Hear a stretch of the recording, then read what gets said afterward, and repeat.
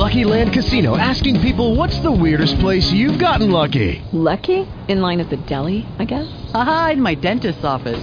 More than once, actually. Do I have to say? Yes, you do. In the car before my kids' PTA meeting. Really? Yes. Excuse me, what's the weirdest place you've gotten lucky? I never win and tell. Well, there you have it. You can get lucky anywhere, playing at LuckyLandSlots.com. Play for free right now. Are you feeling lucky? No purchase necessary. Void where prohibited by law. 18 plus. Terms and conditions apply. See website for details. Blog Talk Radio.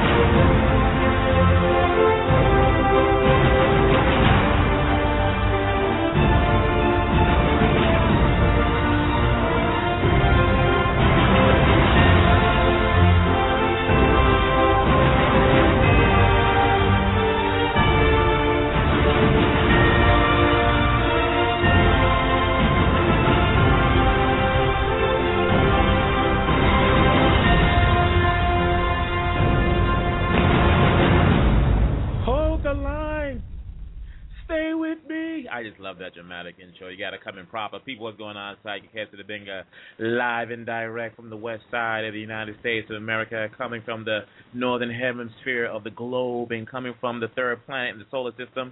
It all seemed to flow together as it was coming out of my mind. People, what's going on? I hope you guys are doing well. Coming to our 5th season, 2nd show, the symposium, the Good Stuff Society today. How you guys doing out there? 646-595-2892, 646-595-2892. Or if you want to creep with us, you can come into the chat room. You know, I always blind the contacts, so this way people can't see each other because that's how arguments usually start. Got a good turnout, good feedback from my last show. Got a couple of guests lined up. Thank you for your patience. We're going to return next week with the 5th season of Word on the Street. And how that work is, usually I talk to someone like yourself who's doing something in the community, doing something in business, doing something in entertainment, doing something in society that people need to know about. And we usually go on for about a good 45, 60 minutes. You can go back into the archives, prior seasons, Omekongo Debenga, Bendrix Ochieng. That guy is one of my top shows. A few people, oh my God, and you know we can't forget about Isosa out there on the East Coast. What is going on, my Niger sister?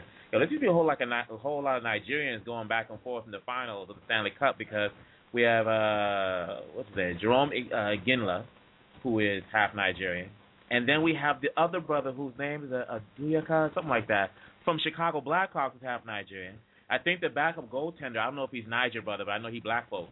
But I'm seeing, you know, we're gonna put together this website that has that just profiles a lot of our people from the continent in these sports, because I think particularly people will be really surprised. I'm sure maybe even the Nigerians themselves with how many Nigerians are in a lot of professional sports.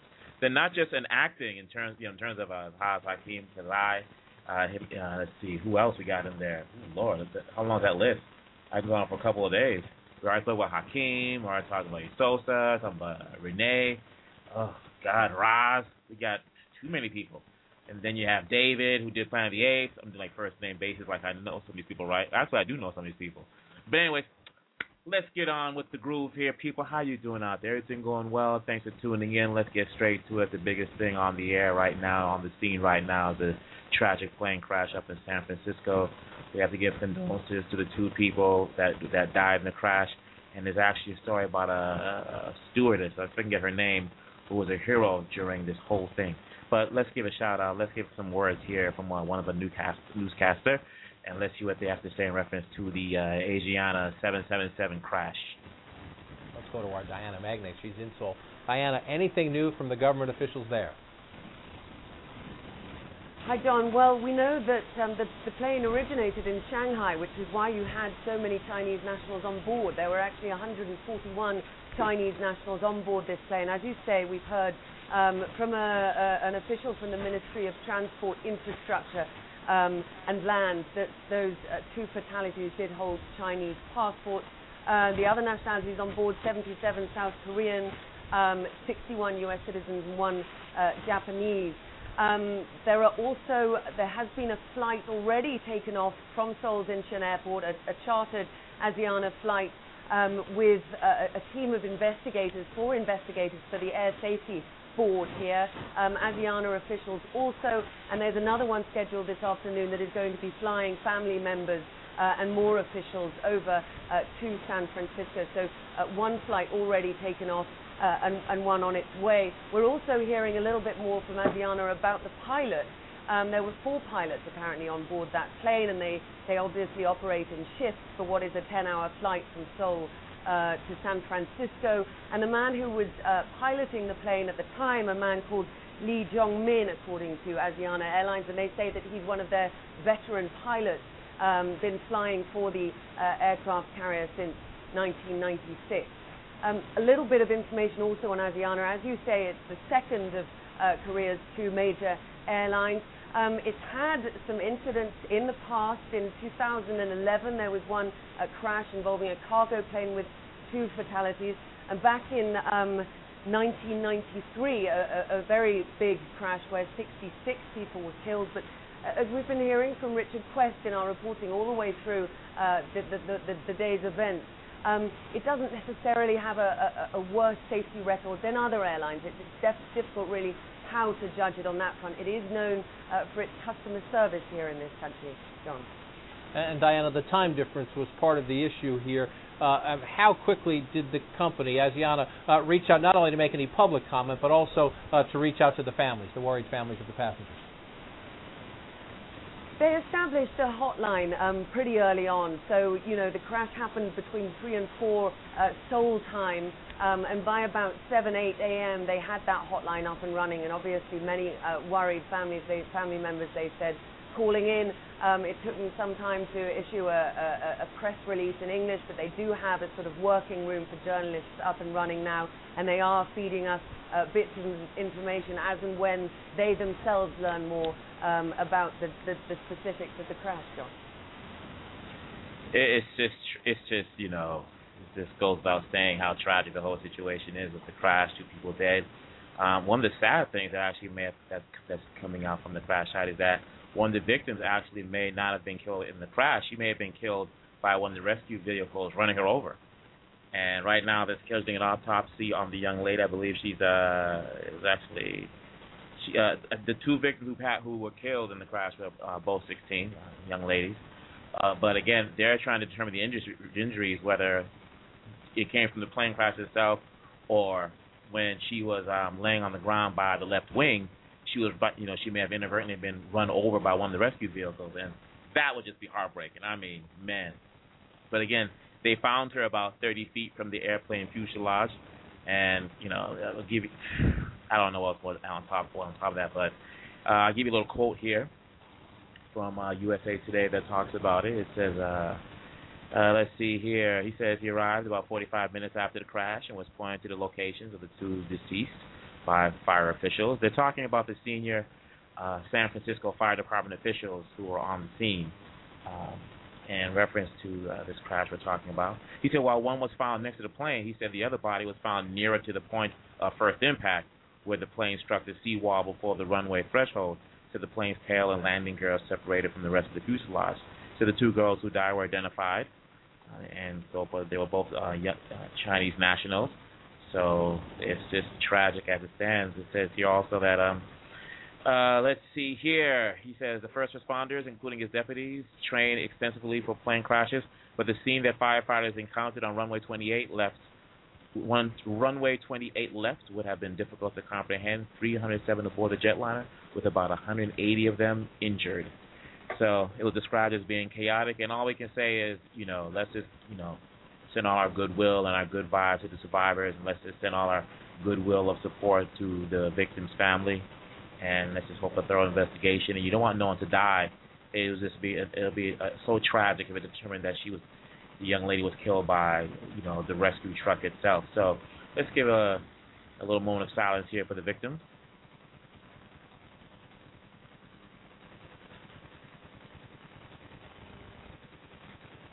All right, and let's just hope this. It's very tragic. I know a video got posted online earlier on this afternoon that showed the plane coming down. They think it may have stalled. Some navigational equipment on the ground was out, but the video shows the plane came in at a high angle, nose up, and I'll just leave it at that. If you want to see it, you can go look on YouTube and things like that. I refuse to play it here because I just don't think it's totally necessary. Let's go on to more domestic news here in the United States. There was a filibuster some time ago, and I always wanted to touch on this because I never really get a chance to get into the political comments like I would want. But I'll be regressed if I didn't mention this from the crash before we moved on. And there was a gentleman by the name of Eugene Anthony Ra. He's a hip-hop concert producer, naturalized U.S. citizen. And he took a picture on his iPhone of minutes after he was being evacuated from the crash. And the one thing that stood out about this is that he wanted to give love to a stewardess. I'm going to read a little quote here from him. He goes, after the plane crash landed, he said the captain went on the loudspeaker and told everyone to get off the plane. The crew immediately went to work, opening emergency exits, deploying the inflatable slides, and guiding passengers. By then, most people could smell smoke and get off quickly. Again, this is coming from the Wall Street Journal. The previous quote came from USA Today. So we continue here. This quote again coming from the Wall Street Journal blog. Because by then, most people could smell smoke and got off quickly, except for those who were injured, said Mr. Ra, who splits his time between Seoul and Las Vegas, Nevada. One tiny woman who he said is a flight attendant, Jeon Kim, that's Jyeon Kim, stood out to him because she was helping the injured, quote, carrying people piggyback, end quote, who couldn't walk. Tears were streaming down her face, he said, as she helped clear the plane only minutes before flames engulfed the passenger cabin. He copied her name off her uniform name tag, he said, because she was a hero. There's a photo online. You can go to blogs.wsj.com and put in the search for, look for the story behind the San Francisco crash survivors photo, and you'll see a picture of her. Again, we have to give a little love. We have to give a lot of love to our stewardesses and airline crew because I think so often they're much maligned, but I don't think people understand that they really, will put their lives on the line to take care of their passengers. So I just want to give a quick shout-out to the young lady. Again, that's Jeon Kim, the stewardess who was literally carrying people out on her back. So continuing on with some more news here. There was a filibuster some time ago. I'm sure you guys heard about it, in reference to an abortion bill that was passed in Texas some time ago. And it was really interesting. It was led by State Senator Wendy Davis. And she conducted a filibuster to bring down that abortion bill, which I think had to do with, I'm not sure the exact specifics, so I won't speak on it, but Governor Perry took her filibuster very personal. And let's let you hear what Miss Wendy Davis had to say for herself. She was interviewed on This Week. She was a Sunday Spotlight. Sunday Spotlight, Wendy Davis, the single mom state senator from Texas, rocketed into America's conversation this week when her 11-hour filibuster blocked legislation to restrict abortions in Texas. ABC's Jeff Zeleny spoke with her in Fort Worth at the dinner theater where she once waited tables. A week ago, no one knew State Senator Wendy Davis outside of Fort Worth.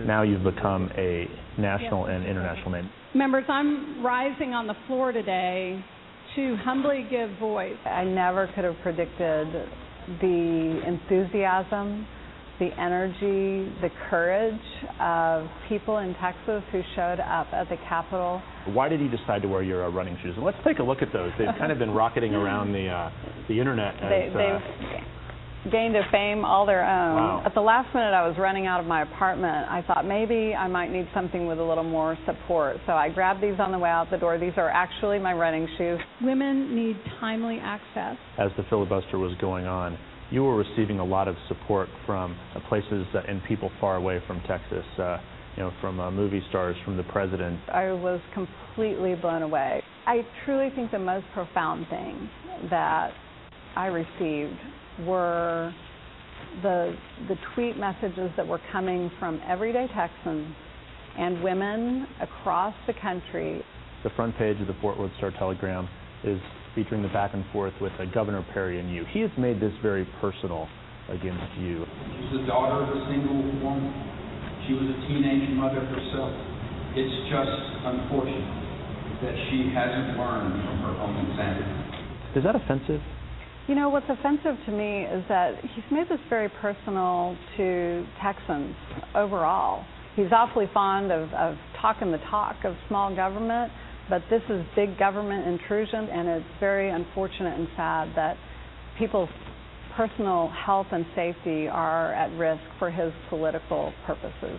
Do you believe that SB 5 will become law? I just refuse to say I believe it will happen. I'm an eternal optimist. I believe in people. I believe in the power of democracy, and I'm going to fight with every fiber I have to keep it from passing. Will you have to filibuster again? I don't know that we'll have that opportunity again, but I can tell you this. We are up for the fight. You're going to put these shoes on again, or? If I have to, I will, most certainly. And it is going to be a big fight. Special session in the Texas legislature begins again tomorrow. Let me bring this to Peggy Noonan. SB 5, pretty far-reaching bill, would ban all abortions in the state of Texas after 20 weeks, closing most of the abortion clinics in the state of Texas, and probably going to pass. I think it will pass in a special session, maybe on Monday or Tuesday. The bill does not specifically try to close abortion clinics. It says they have to meet certain medical standards in order to operate. Here's what in the story of this young woman. She's so spirited. You know, she has such energy and she seems to have such commitment. But it seems to me, and I think it seems to many Americans, that what she is speaking for and standing for is something we would recognize as infanticide, late-term abortion, the taking of a little child's life. That is really, really serious.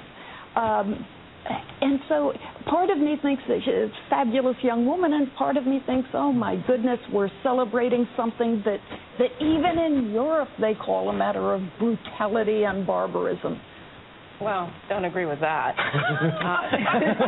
And I think that Wendy Davis demonstrated unbelievable courage and moxie, and she represents the voices of a lot of women, not just in Texas, but across this country. And, I don't really understand what Republicans get out of, sort of going at her personally. I mean, Governor Perry's comments about Wendy Davis are like way over the top. She has a great personal story to share, but it's hers to share and not his.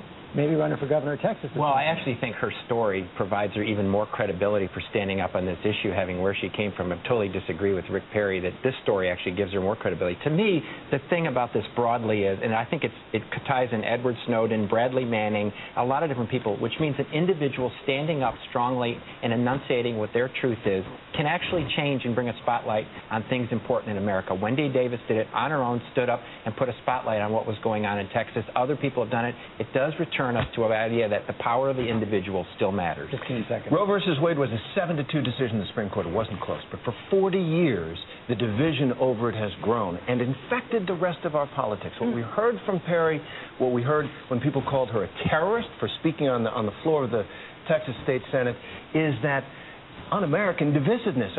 Our genius is that we are not ideologues. We're pragmatists. We do deals, and abortion is something. All right, let's continue on. Barry, she was out there for about 11 hours. I mean, she was just doing what she does, and she was not playing around.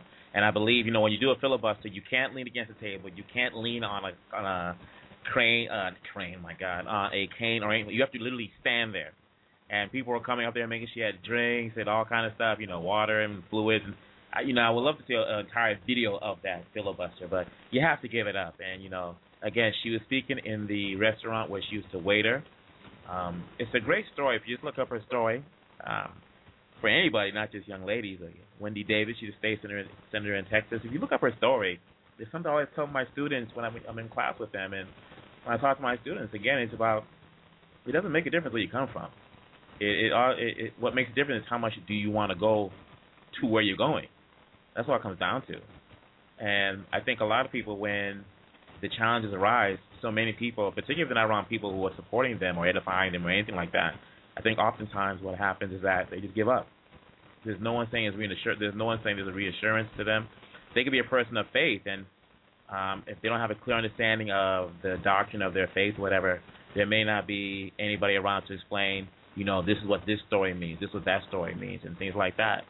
So her story again is, she was sitting in the restaurant where she used to be a waiter. Now she's a state senator. Was that her dreams at that time, or what have you? So for me, I just really encourage everybody out there, if you listen to our Resurrection series, and I'll be bringing that back. But if you give that a listen, I think, what I always tell people is that if you want to go and be successful, go be successful. Just understand there will be challenges. Just understand that not everybody's going to be standing next to you, and understand that everybody, even those who you think are your friends, will be supporting you. So if that's what you want to do, go follow your goals, go follow your dreams, follow your heart. As Steve Jobs said, listen to your heart, because it already knows what it wants to do. All right, get a little musical break here, a little Jennifer Lopez and featuring Lil Wayne. We'll come back with the international news.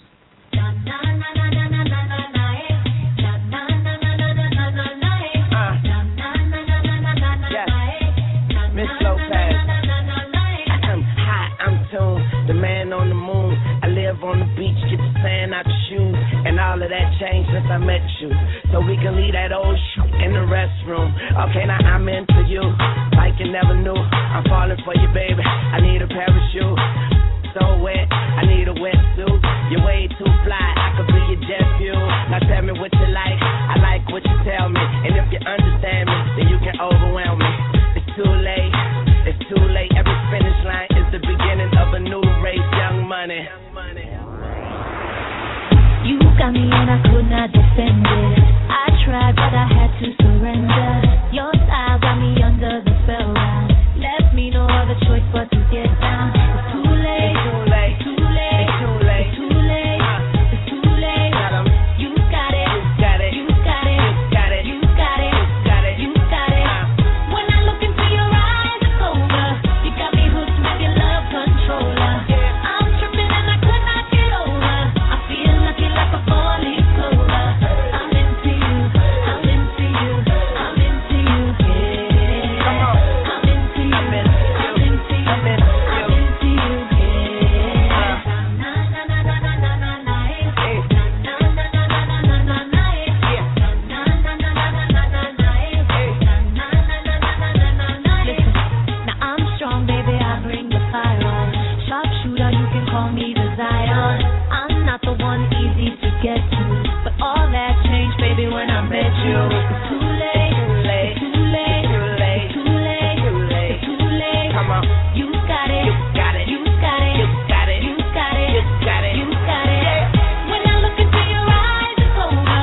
You got me hooked with your love controller. I'm tripping and I could not get over.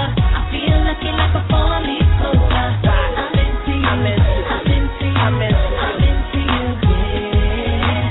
I'm into you, I'm into you, I'm into you, I'm into you, yeah. Na na na na na na na na, yeah. Na na na na na na na na, yeah. Na na na na na na na na, yeah. Na na na na na na na na, yeah. I'm not burning and I'm feeling euphoric. You can get it on if you're feeling my world now. I love the way that you're moving, and I'm listening to how you're grooving. So if you need me, just call on the crew.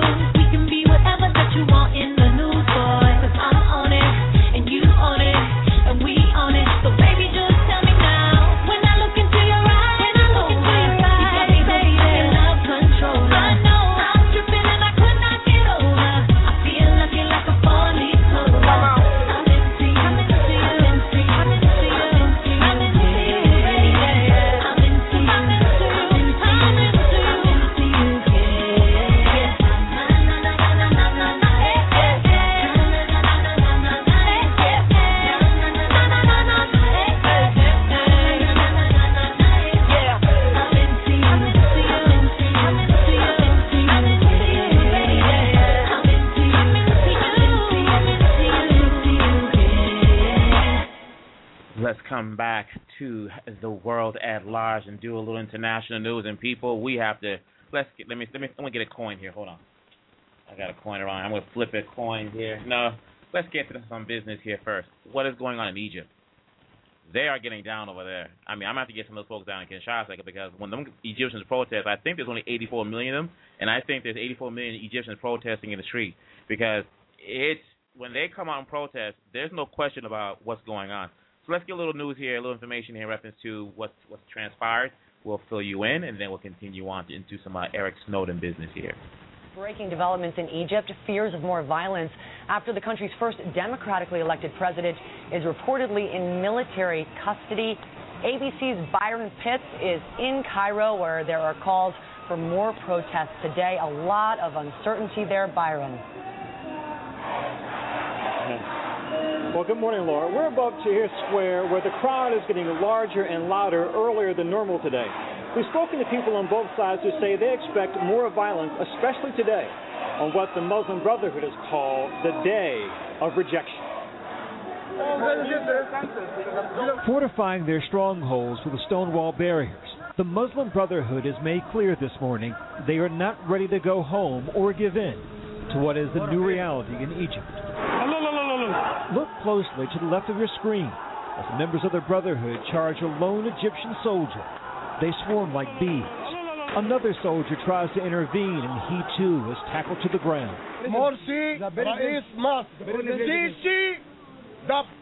If anger is the language of the defeated, raucous raw jubilation goes to the victor. 4th of July night on Tahrir Square had the look and feel of New York's Times Square on New Year's Eve. Millions here believing this is yet another new step in the journey towards democracy in Egypt. Interim President Adli Mansour was sworn in yesterday. Today he announces changes to the Constitution. Handpicked by the military, Mansour called the Muslim Brotherhood, quote, part of the fabric of Egyptian society. While he sounded like a leader advocating reconciliation, members of the military were out rounding up leaders of the Muslim Brotherhood. Close to 300 have been detained so far. Others are in hiding.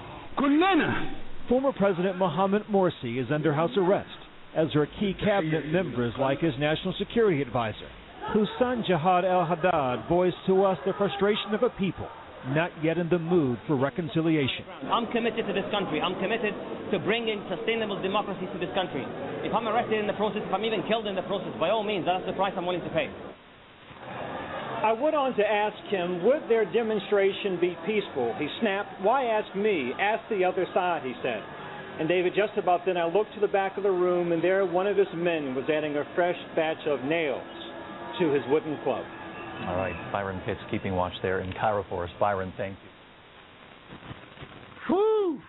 You know, when I'm not Egyptian, so I can't speak on the intricacies of what's going on there. I can only speak as someone coming from the outside, but supporting our brothers and sisters up there in the northern part of Africa.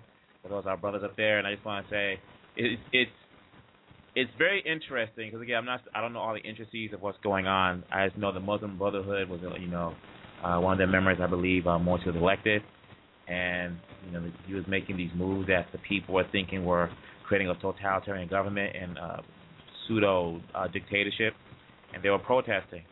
And when the Egyptians protest, it's not like one or two come out; they coming out, whether they're for or against. And the sad thing is that when they get together, there's always seems to be a loss of a life, and that's the part I don't like. But the thing that kind of troubles me a little bit, and again, I don't know all the intricacies of what's going on with the military, is that this is reminding me of a lot of Rome in reference to the Egyptian army is reminding me a lot of the Praetorian Guard during the time of Julianus, where they didn't like who was in power, they just removed the emperor and put somebody else in. Now in this case, again, they removed Morsi for whatever good or bad reason they may have, and decide to install somebody else as a temporary prime minister or what have you. But yet they still removed the president. Now, any other place, that's a coup. I think the difference why they're saying this isn't a coup is that when the military didn't take power, they just said, we're just going to kick you out and put someone else in. And that kind of reminds me of what happened in Rome. Now, what I would have liked to have seen is, again, I'm speaking as an outsider, the Egyptians know what's best for themselves, is that I would love to, the people just wait until the next election and vote him out. Maybe there's a fear that he would suspend the elections, Morsi. Maybe there's a fear that violence would delay the elections. Who knows? But it would have been nice to be like, hey, we don't like you, we're going to vote you out. But again, Morsi at the same time should have articulated the protesters' demands or concerns, what have you, and had a meet and had a sit-in with them. Now, who knows what's going on behind the doors? Who knows what's happening right now as we speak? Things may change, but I think the only troubling aspect is the military. it shouldn't be where they're kind of like hovering in the wings, looking at you from behind the curtains and, okay, we don't like this guy, let's move him out. So I think that's something that's going to have to be addressed sometime in the long run or in the short term, but I think the short term is making stability there. I know the Americans are questioning their investments, their yearly investments into Egypt. They're saying that President Obama will probably be more hands-on. There's a feeling that he and his administration have been more hands-off to prior political scenarios abroad. So let's see how this turns out. But my brothers and sisters up in Egypt, man, just be safe. Let's not kill each other or anything like that. You can still disagree without murdering each other. Those who are doing that, but for the most part, the protests have been, peaceful and say, hey, look, we want a difference in our country. So now, as we stay abroad, we have to talk about Mr. Edward Snowden, who's still in the lounge at the Russian airport. And something happened a couple of days ago. I believe it was the Bolivian president. I could be wrong, if I recall correctly, but I believe it was the Bolivian president was flying abroad from Europe. And there was thinking that Edward Snowden was on the plane. So if I recall correctly, I'm trying to remember which country that was. I believe it was Bolivia, if I'm correct. I know Bolivia now is offering Snowden political asylum, saying, hey, you can come over here. But I'm trying to find out. But apparently what happened was that a plane carrying a South American president was flying. And what happened was the French, another country, thought that Edward Snowden was on the plane and refused to open their airspace to this plane carrying this South American president. So the plane had to divert around like 3 countries to come back to their homeland. And for some reason, it's this thing, I think it was. Let me get some information here. And let's hear an interview first off with the gentleman from WikiLeaks, and then we'll come back and we'll touch more on this. But it's a bizarre story of what's going on because, this one guy is almost caught creating a diplomatic incident around the world. A couple of days ago, Julian Assange, he was interviewed on This Week. And you know him from WikiLeaks. He's been hiding out in the Ecuadorian embassy in London. Apparently, WikiLeaks is the advisory attaché for Edward Snowden. So he was profiled on This Week some time ago. Let's give a quick interview here. Let's a quick listen to the interview here. It's about 15 minutes, but I think it's very informative. Our exclusive interview with Julian Assange. He's standing by from his safe room at the Ecuadorian embassy in London. First, our Chief Justice correspondent Pierre Thomas has more on Assange and the assistance WikiLeaks is providing to NSA leaker Edward Snowden. Good morning, Pierre. Good morning, George. WikiLeaks officials were with Snowden when he fled from Hong Kong to Russia, and they have provided him with legal guidance. Assange is said to be pressing Ecuadorian officials to grant Snowden's request for asylum. Some say it's the latest provocation of the U.S. He has long been a prickly thorn in the side of the U.S. government. But who is Julian Assange? Hacker, activist, a journalist, or fugitive criminal? We've exposed the world's secrets. He is the mastermind behind WikiLeaks, which has published the secrets of nations and is now at the heart of a global debate over the public's right to know. The WikiLeaks organization published hundreds more internal government documents. Assange has embarrassed the powerful and revealed top-secret information about U.S. and other government activity. Got a bunch of bodies laying there. But at what cost? It puts people's lives in danger, threatens our national security. Now the man who has been on a crusade to expose what he believes is wrongdoing faces accusations of his own. You have no right to arrest Julian Assange. For more than a year, he's been holed up in the Ecuadorian embassy in London, where he sought refuge to avoid possible criminal charges. And today, WikiLeaks and Assange are standing shoulder to shoulder with perhaps the most damaging leaker of them all, Edward Snowden, the fugitive former government contractor who went public with top-secret information about some of the crown jewels of the intelligence community. Some U.S. officials say, make no mistake, these leaks have serious consequences, that the terrorists are changing the way they communicate because of these disclosures. George? Okay, Pierre, thanks. Let's talk now to Julian Assange from the Ecuadorian Embassy in London, joined here in New York by Jesslyn Radak, a former whistleblower from the Justice Department who disclosed details of post-9/11 interrogation practices, now with the Government Accountability Project. Welcome to you both. And Mr. Assange, let me begin with you. Thank you for joining us. What can you tell us about where Edward Snowden is right now and where he's expected to go? Thank you, George. I wish I could answer these questions of yours in more detail. The situation now with Edward Snowden is a very sensitive one. It's a matter of international diplomatic negotiations. So there's little that I can productively say about what is happening directly. But look, let's pull back a bit. Why is it that Mr. Snowden is not in the United States? He should feel that he should be afforded justice in the United States. But his situation is very similar to a situation that I face and that my staff face, where we have been sucked into a grand jury in Alexandria, Virginia. That's where the charges for Mr. Snowden came from, Alexandria, Virginia. But what do we know about that district? It's 6 kilometers from the center of Washington, D.C. The jury pool is made up of the CIA, Pentagon, etc. In the legal community in the United States, it's known as the rocket docket because of the lack of scrutiny procedures have there. There's a 99% chance that if you're, sorry, a 99.97% chance that if you're a target of a grand jury, you'll be indicted, and a 99% chance that if you're indicted by a grand jury, you'll be convicted. So this is not a situation, ignoring all the political rhetoric which we've seen, which has been terrible over the past 2 weeks, where Mr. Snowden can feel that he would be afforded justice. But is there any country right now that will grant Mr. Snowden asylum? Well, under UN conventions, Mr. Snowden has the right to apply to nearly every country for asylum. Of course, asylum decisions are always a mixture of the political and the legal. And I think there are several countries where it is politically possible for Mr. Snowden to receive asylum, and many countries, of course, where he's legally entitled to that kind of protection. No one is alleging that any of his acts are anything other than political, that he has acted in a manner to draw attention to a very serious problem in the United States, where without the will of Congress, without the will of the American population, we now have a state within a state. We have a transnational surveillance apparatus. Glenn Greenwald just last night spoke about how a new technology to be rolled out by the National Security Agency is going to attempt to intercept 1 billion mobile phone calls a day.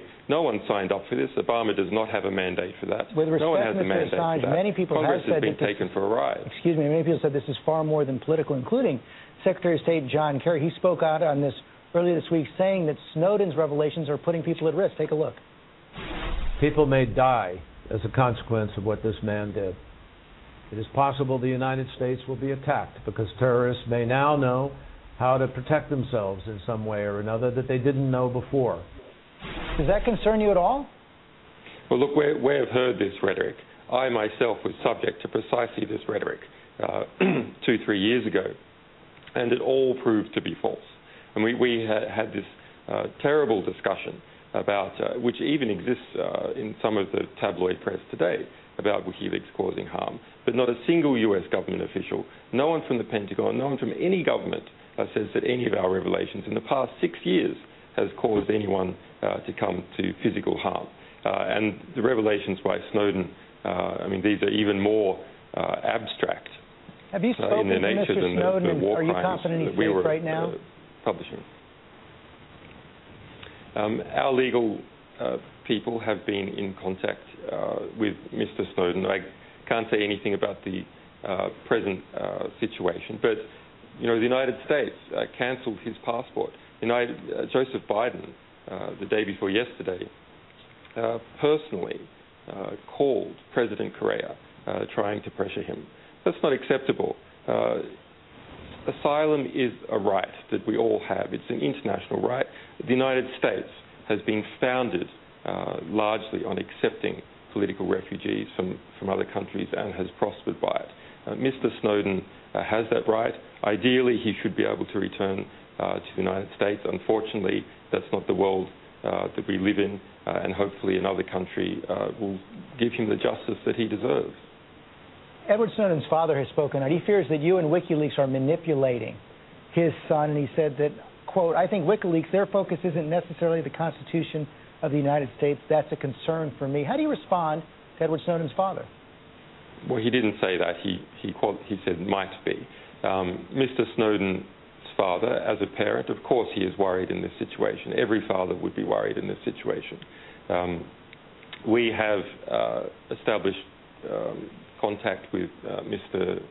Snowden's father's lawyer to put some of his concerns to rest. But I mean, this isn't a situation that that WikiLeaks is in charge of, if you like. This is a matter for states at a very, very serious level to understand and sort out and behave responsibly. Because we've had some experience in the past with publishing, with attacks and political rhetoric from the United States, with asylum and so on. And I have a personal sympathy for Mr. Snowden. We did what we could and will continue to do. You have put yourself in the middle of try and help him through. And I want to ask a further question on that. Glenn Greenwald has said that no matter what happens to Snowden, his secrets, the secrets that he's taken, will get out. How? And does WikiLeaks have possession of those secrets right now? Look, there is no stopping the publishing process at this stage.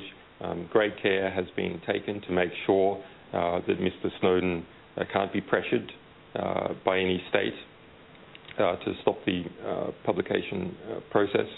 I mean, the United States, by cancelling his passport, has left him for the moment marooned in Russia. Is that really a great outcome by the State Department? Is that really what it wanted to do? I think that's every citizen has the right to their citizenship. To take someone's principal component of citizenship, their passport, away from them is a disgrace. Mr. Snowden hasn't been convicted of anything. There are no international warrants out for his arrest. To take a passport from a young man in a difficult situation like that is a disgrace. He is a hero.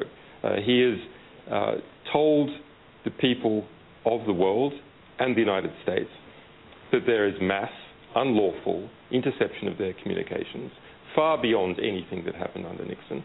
Obama can't just turn around like Nixon did and said, it's okay if the president does it, if the president authorizes it. That's not what he's saying, but sir, he has also broken the law. And let me bring that now to Jesselyn Radick, who's also here with me right now.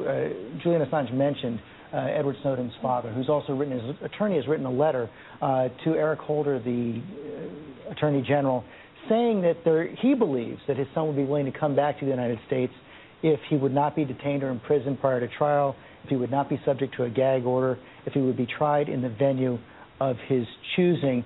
Do you think it would make sense for Snowden to return under those circumstances?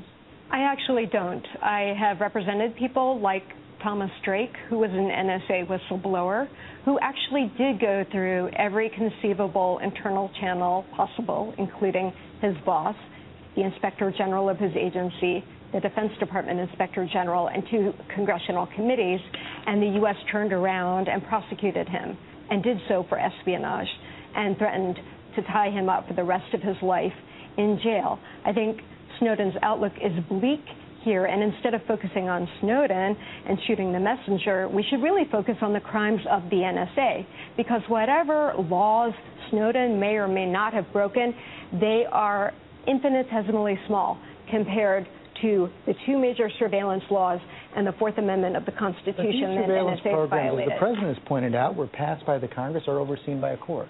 Well, both of those are incorrect. Congress has not been fully informed. Only they have passed the laws. There is oversight. There is okay, but there's oversight. A secret interpretation of Section 215 of the Patriot Act, which nobody knows except for the Intel committee of Congress, and even they say that they think most Americans would be appalled by that. And to say that it's been approved by the courts is a misnomer because it gives the impression that federal courts have approved this, when in reality it's the Foreign Intelligence Surveillance Court, which has rubber-stamped every single federal court. No, it is a secret court set up at the Justice Department that has federal judges on it. But last year, it approved 2,000 out of 2,000 applications. They hear only the government side, and they've rejected an application one time since 1978. Let me bring this back to Julian Assange. You know, back in 2010, an email that was revealed from you by Bart Gellman in Time magazine said that you hoped the revelations from WikiLeaks would bring about, quote, the total annihilation of the current U.S. regime. Is that still your goal, and what did you mean by that? I didn't say that, and there is no such email. It's quoted in Time magazine in December 2010. Yeah, well, I mean, Time magazine. But it's very interesting that you raise such a thing like that. You know, we are in a situation where we have these extraordinary revelations that are causing great embarrassment. All right, I can't take any more. Let's clarify something. Let's clarify something. I don't mind if someone wants to stand for their principle and beliefs. All right, I'll listen to anybody. Let's correct something here as to why exactly where Julian Assange is, why he's there, and what's going to happen if he doesn't leave soon. But let me come back a little earlier, because yes, it was the Bolivians. Let me go to USA Today. I'm going to leave a little quote here. What happened in reference to the plane? I knew it was Bolivia, but I had to make sure my information was correct.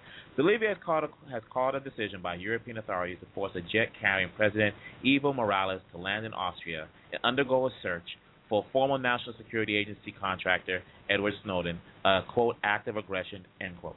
The plane carrying Morales departed Europe for Bolivia on Wednesday after being diverted to Vienna over suspicions it was carrying NSA leaker Snowden.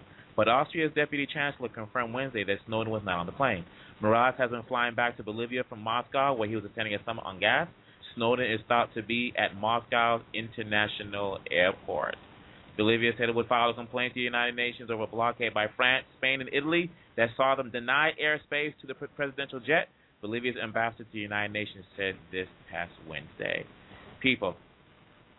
Oh, let me continue on. Sasha Lorenzli Soles told reporters he had no doubt that the orders to divert Morales' plane came from the U.S., the United States, and said the search was a violation of international law as well as an aggressive act.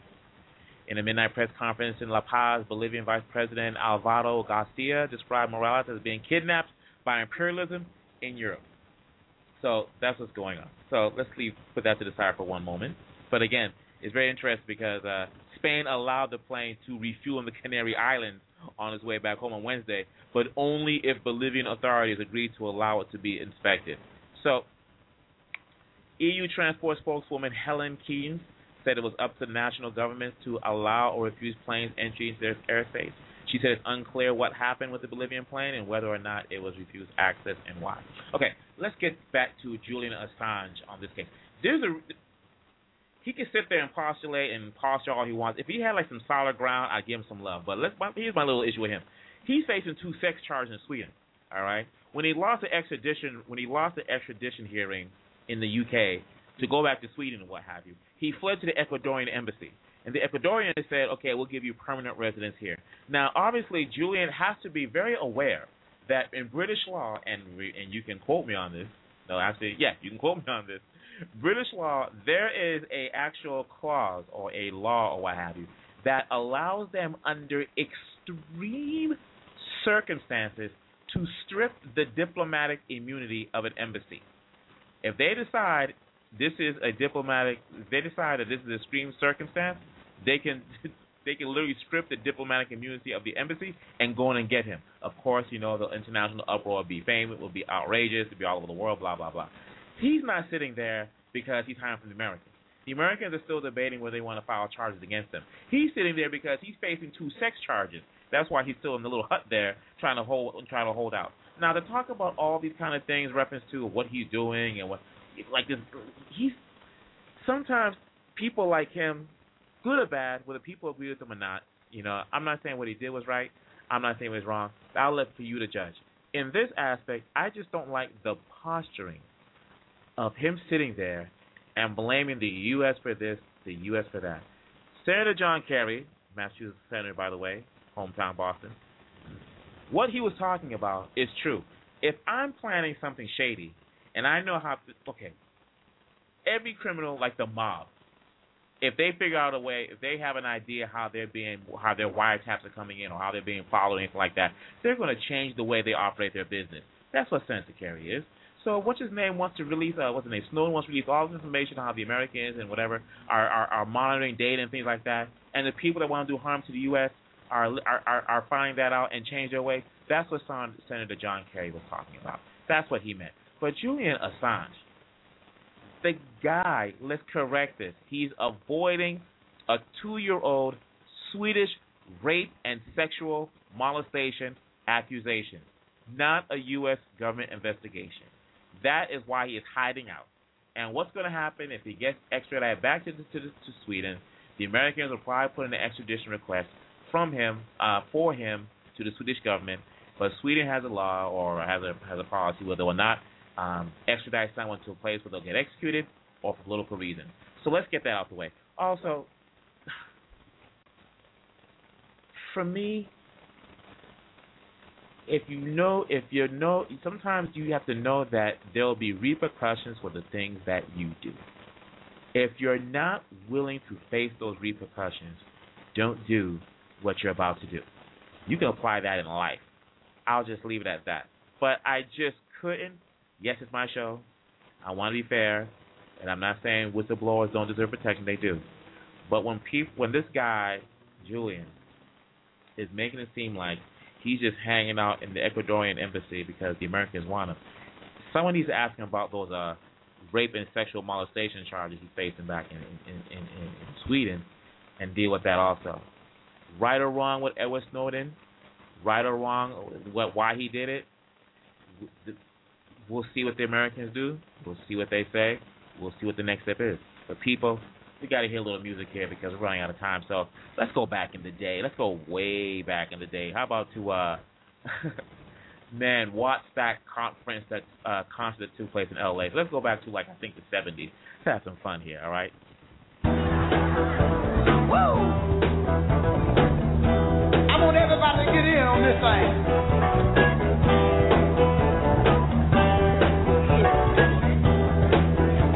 Y'all feeling over there? Y'all feeling right there? Y'all feeling over here? I'm gonna tell y'all a story about Joey Ryan. Every guy trying to get ahead, working 2 jobs till you almost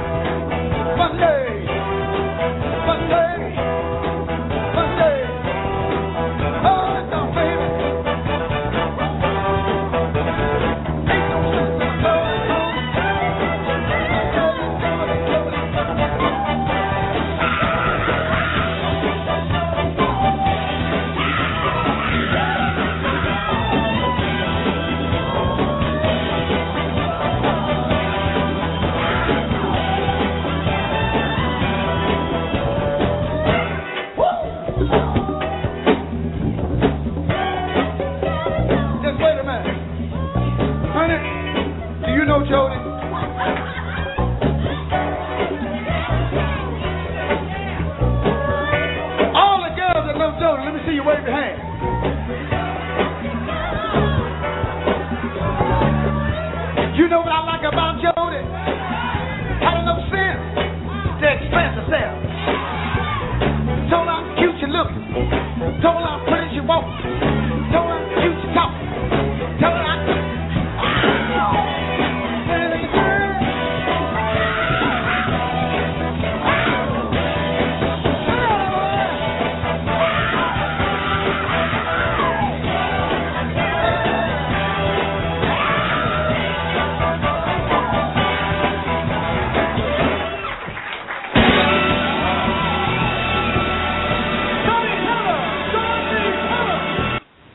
Johnny Taylor. Oh, my goodness. Yes, Johnny Taylor. I believe he did that song called Disco Lady. Yo, if you ever see this video, go online, look for Jody's Got Your Girl and Gone. Johnny Taylor's at WhatsApp. And I swear to God, True Tell Jail 4 need to do that guy's life story because he looked just like him, and I can see him rocking that movie. So, now, but I just love that groove. It's a great performance, and I'm glad it's video because it just gets you standing up and gets you grooving. Now, I'm still pissed off about Julian Assange because he was he sounded like so pompous. It's like, look, man, it just annoys me. It just annoys me and whatnot. But the thing that I'm concerned about is Edward Snowden, his dad, and his family, and things like that. So I just hope this thing gets resolved. But man, we'll see what happens. Now we gotta talk a little bit entertainment information here, and I'm gonna start this by talking about a movie that's been a long time in the making, The Lone Ranger. Now, we had this conversation before, and I'm going to bring in some words that I don't have the audio that Steven Spielberg and George Lucas had said. I had an interview some time ago. I think it was at USC. They had opened their grand opening for the 3-story multimedia building there, and they were talking about cinema. And they were talking about how it's going to be, they see an implosion coming to the industry when you have blockbusters just bombing at the office.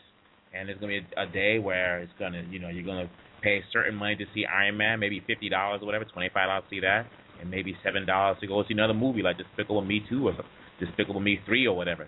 And a lot of people are like, oh my God, how could that possibly be how could that happen? I'll tell you that how it could happen. There's not and I posted this on my Facebook. There's not a comic book person out there, a veteran of the comic book industry,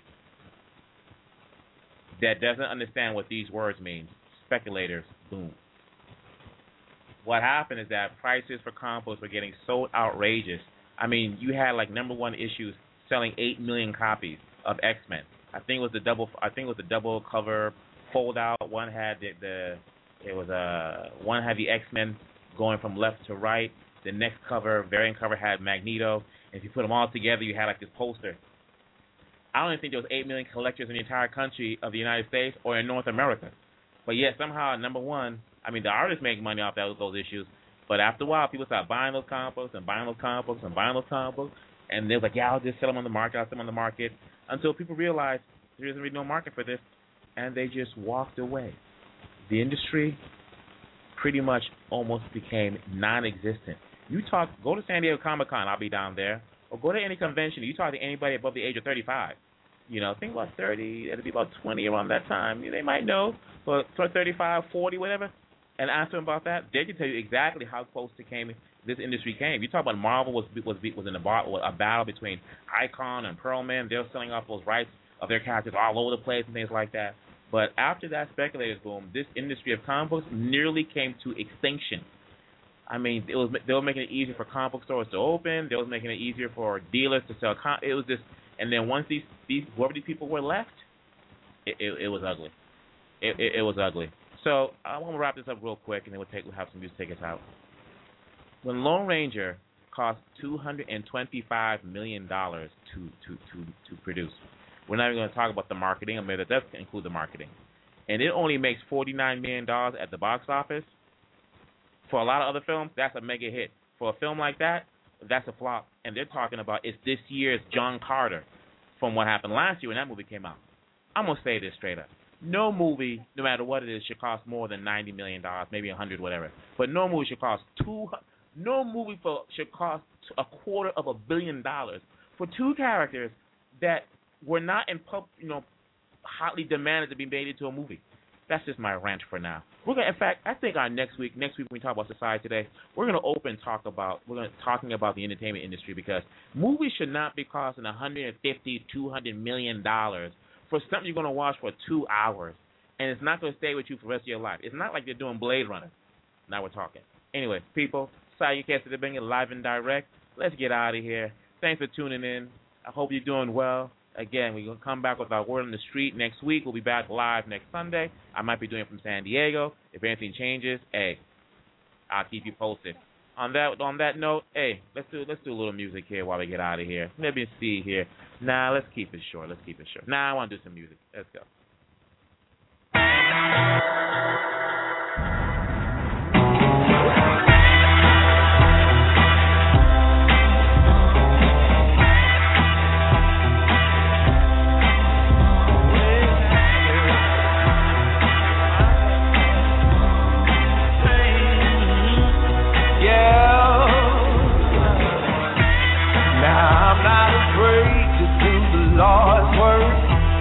Vengeance is his, but I'ma do it first. I'm gonna handle my business in the name of the law. Oh, now if he made you cry, oh, I gotta know. If he's not ready to die, he best prepare for it. My judgment's divine, I'll tell you who you can call. You can call. You better call the police, call the coroner, call up your priest, have to warn ya. Won't be no peace when I find that fool. Put it at the old, yeah. Put it at the old, my baby. Put it at the old. Find that fool who needs that deal. Now I don't take pleasure in a man's pain, but my wrath will come down like the cold rain, and there won't be no shelter, no place you can go. Hey, hey, hey, time to put your hands up, time for surrender. I'm a vigilante, my love's defender. You're a wanted man, and everybody knows. Yeah, you better call the police, call the coroner, call up your priest, have to warn ya. Won't be no peace when I find that fool. Put it at the old, yeah. Put it at the old, my baby. Put it at the old.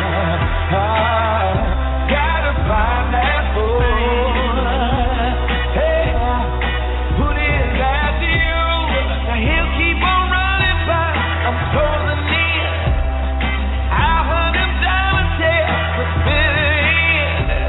If you see me coming in, who you gonna call? Yeah, you better call the police, call the coroner, call up your priest, have to warn ya. Won't be no peace when I find that fool. You better call the doctor, call the lawyer. I chase them all away, California. Get my savior, trying to find that fool. Who did that to you? Good night. Lucky Land Casino, asking people, what's the weirdest place you've gotten lucky? Lucky? In line at the deli, I guess? Aha, in my dentist's office. More than once, actually. Do I have to say? Yes, you do. In the car before my kids' PTA meeting. Really? Yes. Excuse me, what's the weirdest place you've gotten lucky? I never win and tell. Well, there you have it. You can get lucky anywhere, playing at LuckyLandSlots.com. Play for free right now. Are you feeling lucky? No purchase necessary. Void where prohibited by law. 18+. Terms and conditions apply. See website for details. Don't you love an extra $100 in your pocket?